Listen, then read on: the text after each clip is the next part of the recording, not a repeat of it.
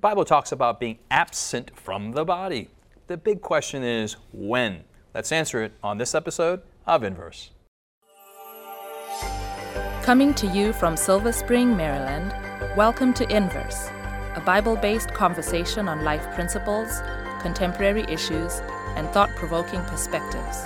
Now here's your host, Justin Kim, with Inverse.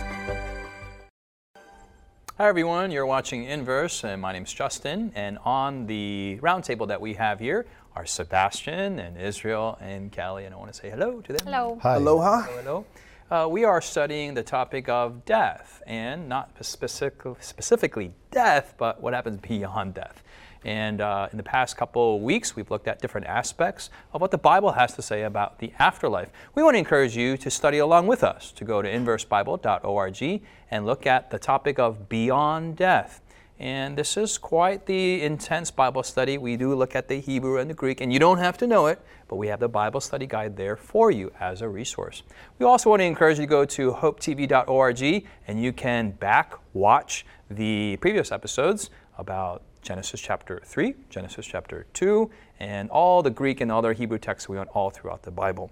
In this episode, we're going to go to 2 Corinthians chapter 5. 2 Corinthians chapter 5. We want to encourage you to take out your Bibles, whether it's on digital or analog format, and also download the app. You can download the official Sabbath School app created by Advent Tech, and there you can get Inverse on your phone and study with us as well. Let's go to 2 Corinthians chapter 5, verse 1 through 10. And Callie, can you pray for us before we read Scripture? Absolutely. Father in heaven, we thank you for this opportunity to study your word. And we thank you that you have put so much truth into Scripture that we can see what's going to happen beyond things that we're currently experiencing. And so, Father, as we study your word, I ask that you would open our hearts and minds by your Holy Spirit. Help us to discern things correctly, and help us to walk away not just with more information, but more at peace. Amen. Because we can trust you even in the unknown. We ask and pray this in Jesus' name. Amen. Amen. Amen. Thank you, Callie, for that prayer. Mm-hmm. Sebastian, 2 Corinthians chapter 5, verses 1 through 10, please. Yes. For we know that if our earthly house, this tent, is destroyed, we have a building from God, a house not made with hands, eternal in the heavens. For in this we groan, earnestly desiring to be clothed with our habitation which is from heaven, if indeed, having been clothed, we shall not be found naked. For we who are in this tent groan, being burdened, not because we want to be unclothed, but further clothed, that mortality may be swallowed up by life. Now he who has prepared us for this very thing is God, who also has given us the Spirit as a guarantee. Okay, let's pause there. The paragraph does naturally end there. Mm-hmm. And let's kind of take it slow. This is a weird passage. I should say weird in the sense that it's difficult. It could be taken in different ways. There's groaning, there's houses Buildings. and tents and, mm-hmm. and clothes and whatnot. What in the world is going on here? Yeah, I think Paul's describing the present human condition and experience. Okay. And in the human experience that we go through in today's life, there's pain. He defines it as groaning, right? There's this groaning that takes place. It's kind of the picture that he's giving is this groaning that it's what comes into my mind is the concept or the picture of, let's say, an animal being outside, left to the elements, right, with no shelter. It's cold, it's suffering, it's miserable. And in a very similar way, our experience is that way. It's composed of suffering and difficulty. We're longing for some kind of shelter, from some kind of protection from the awful elements of this world. Mm-hmm. And what Paul is saying is that very thing that we experience, that groaning, that being uncomfortable with the way this world is, it's actually something that God has given to us. It's a gift that God has given to us. Why? Because this is not the way things ought to be. We're not designed, we were not created to live in this world of sin. And so God is giving us a desire for a future world, a better world. Amen. Amen. Yeah. So we also see here in the text in verse 1 that Paul is comparing this earthly habitation with a heavenly habitation. So we see he says, for we know that if our earthly house, this tent, is destroyed, we have a building from God, a house not made with hands, eternal in the heavens. Yeah, what is that? And when you think about this sort of immortality, this body that we have now is a tent, which is a temporary dwelling, as opposed to a building which is permanent, which he calls eternal.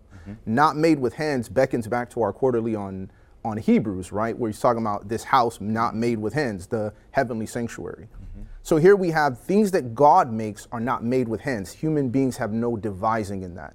Versus when you're born, you receive genetics and all that from your parents. They have a hand in that.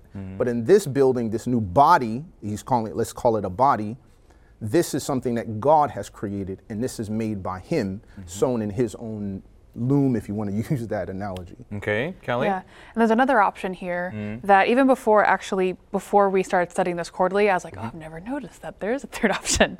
So it's in verse 4. It says, for we who were in this tent groan, being burdened, not because we want to be unclothed, but further clothed, that mortality may be swallowed up by life. So there's two options that we talk about, right? The tent and the building, the mortal and immortality. But there's something here that he says he doesn't want, and that's to be further unclothed. And just to state the obvious, if he doesn't want it, that means it's an option to have, right? So there's this third option here that isn't being clothed with in the tent way or also in the building way. So there's this in between, and that's the sleep of death that we've been talking about, and we'll continue to talk about. So there's this in between time that shows that there isn't just this dichotomous of like, oh yeah, you're either like alive here or you're in heaven. That's it. So just so can combine all the, so we have our regular bodies Like that currently. when right now that we wake up and we're groaning or it's just like, oh, we're aching, the or snooze like button. it's not, we're not physically, fit, and we're like gaining weight, and then just, we're dying, Okay, just all right, all this all bad right, stuff all right. happening. And then when we die, this body decays, so the body is not around. So in that sense, we're naked, we're unclothed unclothed, part. right? And then should we be resurrected? I know we hope we all are. That we'll be given new bodies. That these are like now not made with hands, as you made, Yep. and these are ideal bodies. Okay, so those are the three. Yeah. Just to make sure that Options. it's clear. Okay, great. Yeah. Okay. That's what I was gonna say. Okay, that's all you want to say. Okay, let's keep going. Sebastian? So then you realize that as Israel was referencing in verse 2, for in this, he's talking about this earthly body, right? From the current body that we have that's mortal, we groan, earnestly desiring to be clothed with our habitation, which is from heaven. And he's later on going to explain in the text, why does he want to be further clothed? Why does he want to be in that heavenly building? So when you go forward, right, starting in verse 6. Okay, keep going he in verse 6, says, yep. So we are always confident knowing that while we are at home in the body, we are absent from the Lord. So right then and there, he's telling you, when we're in this body, there is a distance between us and God. We cannot physically be in his presence. And so because of this, Paul is like, the groaning in my mind is for that heavenly body. Why? Because in this body, I'm absent from the Lord. But I'd rather be absent from this body and present with the Lord in my heavenly building, right? So it's not that he doesn't have a body, right? In terms of the new building, because we've already established the nakedness, the clothes, either this tent or this building is associated with a physical body, right? Corporal body. And now he's saying, this is what I want. So in verse 7, for we walk by faith and not by sight. Verse 8, we are confident, yes, well pleased rather to be absent from the body and to be present with the Lord. So the body that he's talking about being absent from is not a total body, but from the earthly body, that is the tent, which is the perishable tent body that we have today that you just described. The golden question is, so many people would take this verse and they say, hey, this is a proof text, if you will, evidence that when you die, you are absent from the body, and then you are present with the Lord. Yeah. Absent the body and present Lord are equated the same as each other. How do we deal with that kind of response? Yeah, well, I think it's, once you read the text, it's very clear that what he's saying is, Paul, the simple point that Paul is trying to make in this passage is the fact that our body, the aches and pains that we have, the experiences of the cruelty of this world, life as we know it with its challenges, it's a constant reminder that the reason why all of this exists is because we are not face to face with Christ our Savior, right? And so constant reminders that our experience means that we were not designed for this experience that we live. We're not designed for this world in which we live in. There was a few actually about a year ago now, I bought a Mercedes Sprinter van, And it was like it was one of the greatest things I've ever done in my life. I had awesome dreams. It's like from 2006, and I bought it without seeing it. My whole family got into an airplane. We flew down to Florida to buy this thing without ever seeing it. And there was a lot of pressure getting to Florida. Everyone's like, if this does not work out, you are no longer our father. And so we got there, we purchased this thing, and the very first thing that I wanted to do was to use it. So that very same summer, my wife was, I don't know where she was out of town. And I took where your wife was? I don't know where she was. And I took the 3 boys and we went on a trip. And as we were camping, it's a camper van, as we were camping, it started to rain. And the crazy thing was that there was no difference between being inside the van or outside the van. The rain affected us the same way. Oh, yeah. What? Right? So the water was dripping in. My second born was saying, "Dad, there's a flood inside the van." And it wet everything. Oh. And as we were driving, they lamented the fact that we were inside this van because it was a constant reminder that back at home they have a room that does not leak. Right? Yep. And so this experience of suffering was a reminder that they were not meant to live in a van, but they were meant to live in a home. Yes. And in a similar way, this is what Paul is trying to say. When I wake up and I'm in pain, when I wake up and I deal with difficulties and challenges, Is your body leaking? Yeah, your body is leaking. And it is a constant reminder, I'm not meant to live in this body, but I'm meant to live face to face with Christ. Amen. That's a great Yeah. illustration. Yeah. I'm not sure if this analogy is going to land as well, but I see something Paul's saying is he wants to fast forward to something. Yeah. Because he even explicitly says, I don't want to be unclothed. Like, I want to not do that part. What I actually want to be is present with the Lord. And there's certain things that I hear my friends talk about. Like, so I have a friend who's like, I'm single, I don't want to be married. I don't want to do the in-between part. Like, I don't want to date and like get to know someone. I just want to like skip to the really good relationship. And so it's like, yeah, I don't want to be single, but I want to be married, but I don't want to get there. And even myself in switching careers to being a software engineer, like I don't want to go through the process of becoming a software engineer. I just want to be one.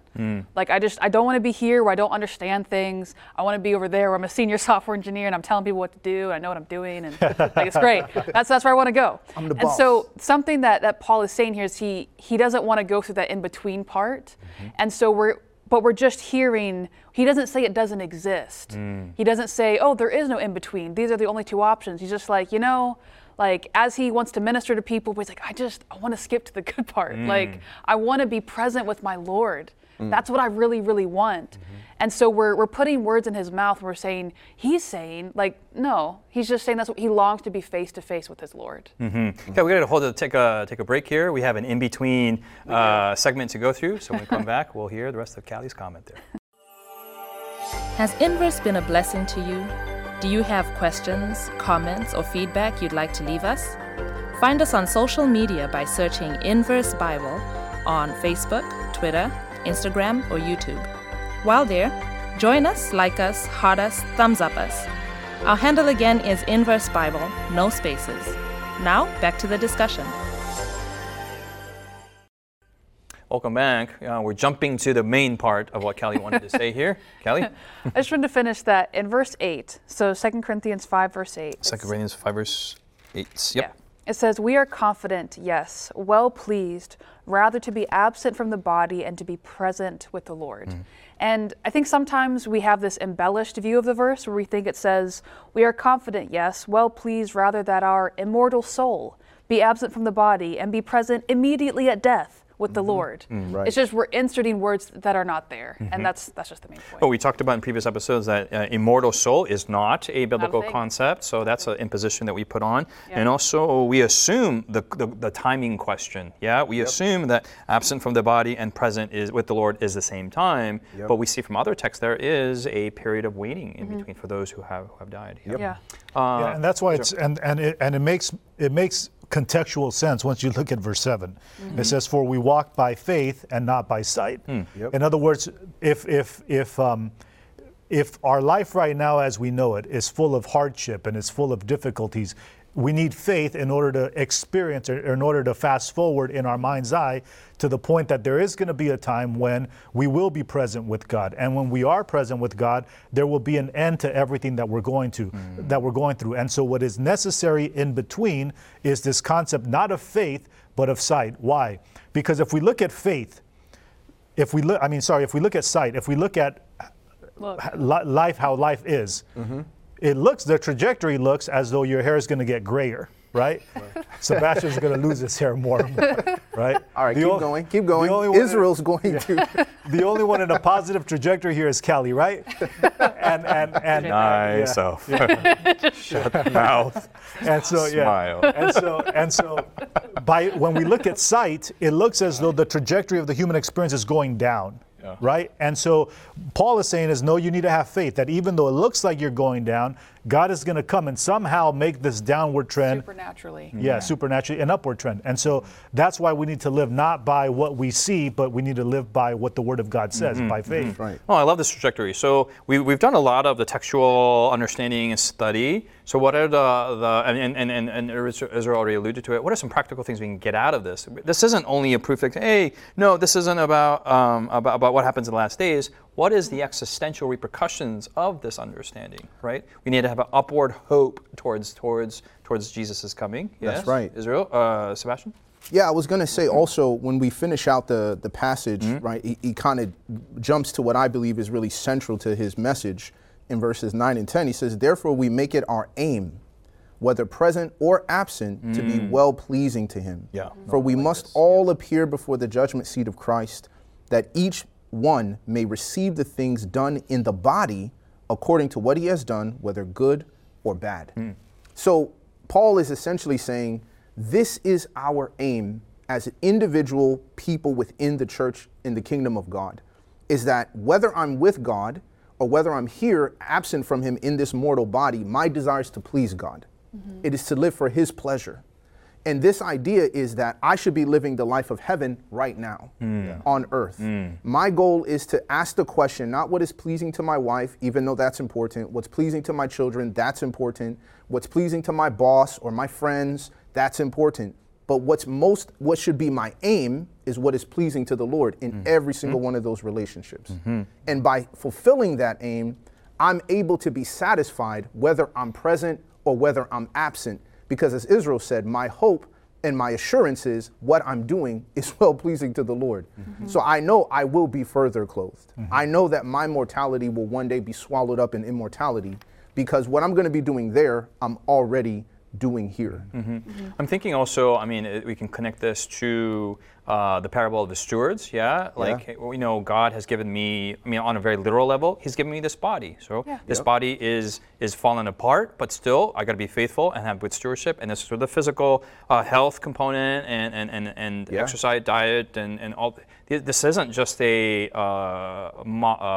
popular, millennial, just live the best life you can. No, it's how can I please the Lord with the body that God's given me. That's right. And that faithfulness will translate to the future hope of translation. Amen. There, we have this tendency as human beings to think to ourselves, man, when I get to heaven, when I see God face to face, that's when I'll start or whatever. Yeah, I'm gonna be the greatest Christian. Like when I see Christ face to face, I'm gonna love him with all my heart, like I've never loved him before. And we have all of these different ideas of what we're gonna do when we see Christ face to face. And then Paul is saying there will come a time when everybody will be present with God. Everyone's going to appear before the judgment of God.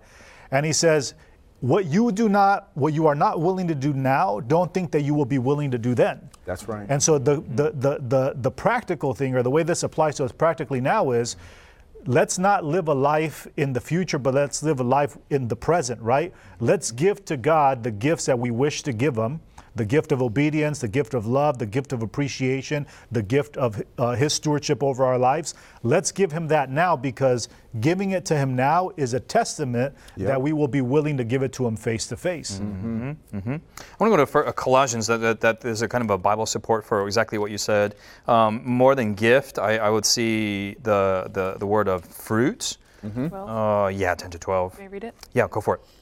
Says that you may walk worthy of the Lord, fully pleasing him, being fruitful in every good work, and increasing in the knowledge of God, strengthened with all might, according to his glorious power, for all patience and long-suffering with joy, giving thanks to the Father who has qualified us to be partakers of the inheritance of the saints in the light. He has delivered us from the power of darkness and conveyed us into the kingdom of the Son of his love, in whom we have redemption through his blood, the forgiveness of sins. Yeah, I'll stop there. So we see it in verse 10, you see fully pleasing him, being fruitful in every good work and increasing the knowledge of God. So with these tinkering, bodies that we have, how can I continue to fruit? Where's the fruit?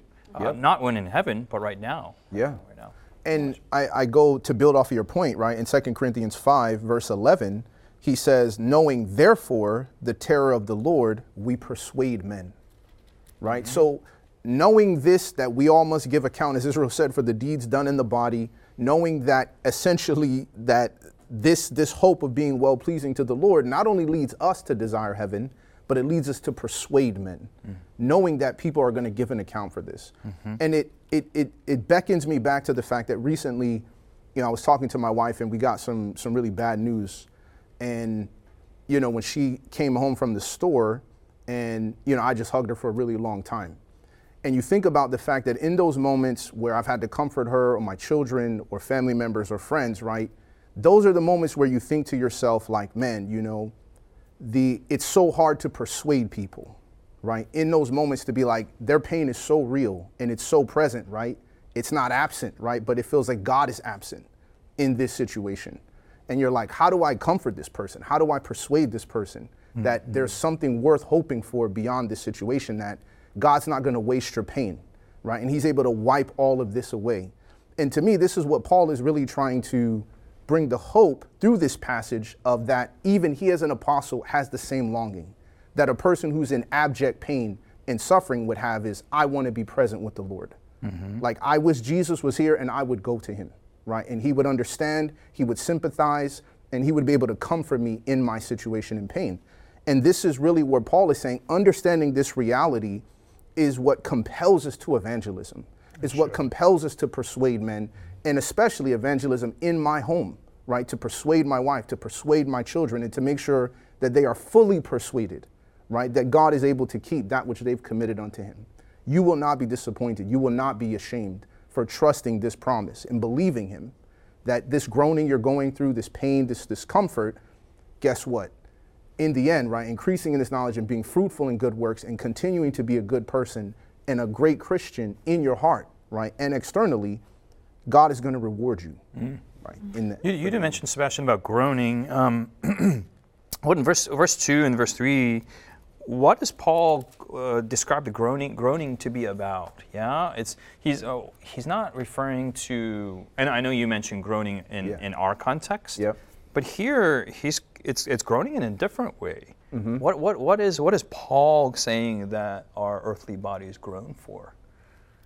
Well, I think immediately, right, in that text, right, he's saying we're desiring to be clothed with our heavenly body, right? Yeah. That redemption of the body. Yeah. That's so what it's not lament that we're in these fallen bodies. Right. It's like while we're in these fallen bodies, we're groaning for it's pointing forward, not lament of the present. Amen. I remember that when I first went, not first, but when I was skiing and I tore my ACL. I was like, Lord, why you gotta cause that to happen? Now, well, that's another Bible study altogether. Right. Why did you cause this to happen? Yeah, why you cause this to Why happen? did you cause me to jump off this hill? And this first time, where as a young adult, I was younger then than I am now, I felt, what's the opposite of invincible? Mortal. Vincible? Is vincible the right word? I mean, just like, wow, like this is what a lot of people go through every time you see stairs, every time you see an incline. And then just 3 years ago, almost 10 years from that point, I tore the other ACL, right? So now I'm in this like, it was the first time where I had to acknowledge that my body, and I think this is a universal experience for all young adults. As you get older, everyone and every one of you out there will experience this. Something will start like not working the way that you think it is. It's coming to a body near you. And if you think it, and the crazy thing is, as a young person, you just don't think this is possible. Right? It's just like, but when it does, but that has developed so much. I guess one thing, humility. One thing, and yearning for something that I never thought I even had a need for.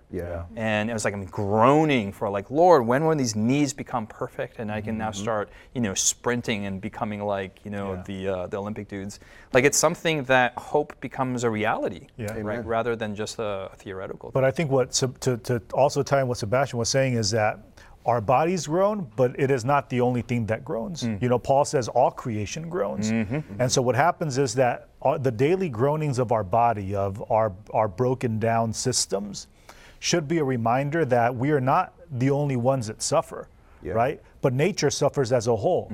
Animals suffer. And all of this should be a reminder of the very one important and critical fact that the reason why groaning exists is to instill within the human heart that is hard and loveless, to instill within the human heart a desire to provide mercy for a world that is in desperate need of that. And that mercy comes in the form of the declaration of God's word to a world that needs it, because it is only that will bring about an end to the groaning of this world, that is mirrored in the groaning of our bodies. And I think that's what Paul is trying to emphasize here to us as well. The need to the being compelled to preach the word of God, because this is what brings about healing for a world in need. It's true. That's true. Well, I don't know about you guys. This has been a very, very fruitful study for me personally. Very difficult passage, and especially when talking with others who have different views on the resurrection and on the state of the dead. They quote this in the other way, but we find that through the context of the entire Old Testament and New Testament, and you can catch up on previous episodes on that it's talking about hope for the future resurrection. Hopefully your bodies have been groaning and you've witnessed nature groaning, and you're groaning for the end of this episode. Also, we want to encourage you to continue studying the Bible with us. Go to inversebible.org and download the Bible study guide and study this concept of the state of the dead. What happens to you beyond death? Our prayer for ourselves and also for you is to believe in the Lord Jesus Christ, who has the keys of Hades and of death. God bless you. We'll see you next week here in Inverse.